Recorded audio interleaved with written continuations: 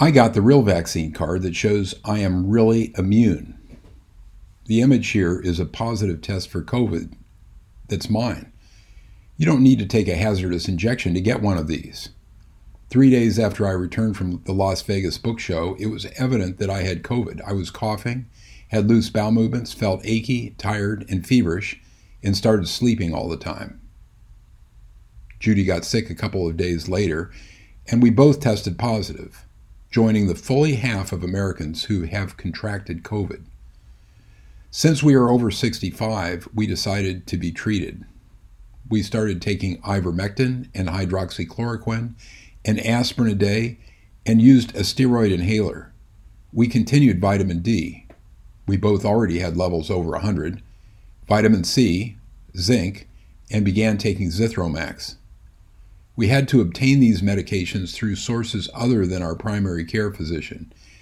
He claimed these medications were not, quote, the standard of care. Judy also received intravenous monoclonal antibodies. We are now about 10 days from the start and close to completely recovered. When our symptoms are gone, we will no longer be infectious. Asymptomatic transmission is rare or non-existent. If you've been keeping up, you understand at least one thing about this, quote, pandemic. Once you have had the disease, you are immune indefinitely and can't get it ever again, including the variants. But following the shot, you have the same chance of getting the disease as before and possibly a higher chance of passing it to someone else. This thing is absolutely not a vaccine because it doesn't make you immune. If somehow, miraculously, the world returns to reason, people who have contracted COVID will be recognized as having the only near-complete guarantee of immunity and safety for themselves and others. Here's a quick review for those of you who have not been keeping up. The recommendations from medical authorities have been that people not be treated at all until they were nearly at death's door. In other words, they were supposed to, quote, shelter in place at home without receiving any treatment until they got so sick they could hardly breathe. At that point, they were told to proceed to the hospital where treatments such as remdesivir, which is insurance reimbursed for $10,000 or something, but kills about 25% of its recipients due to kidney failure, were offered along with intubation. However, within a few months of the start of the pandemic, real physicians understood that a few inexpensive medications prevented up to 85% of all COVID fatalities. These treatments have been suppressed by a wall of censorship from the tech companies, who are being paid by the pharmaceutical companies.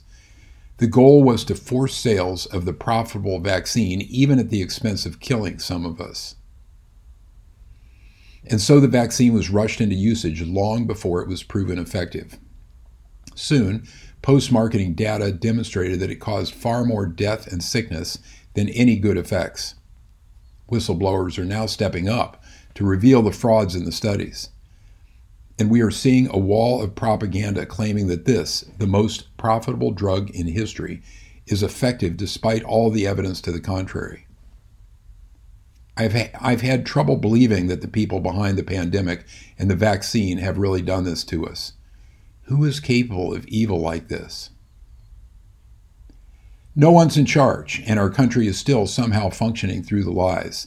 Kids are still going to school, people are still going to work, and others are getting sick and going to the hospital, and some are being treated effectively.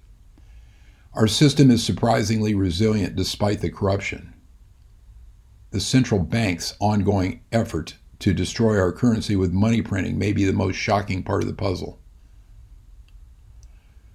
To learn more, read Robert F. Kennedy Jr.'s new book, The Real Anthony Fauci, now for sale on Kindle for only $3.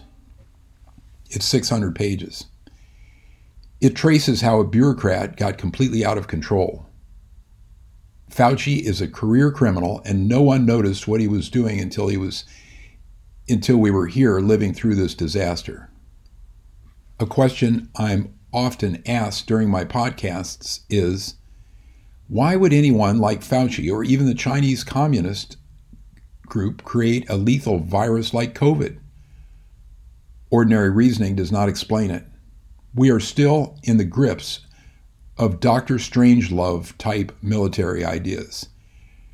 Do you remember that Stanley Kubrick movie? It was a satire about military thinking. The viral, quote, gain of function research, which is actually gain of lethality, was in theory designed to prevent the, quote, bad guys from using a bioweapon. The idea was that we could counter it with a vaccine. This resulted in the current insanity. Please feel free to share this post, and I've included a link which references and summarizes our situation. All my best, Robert Yoho.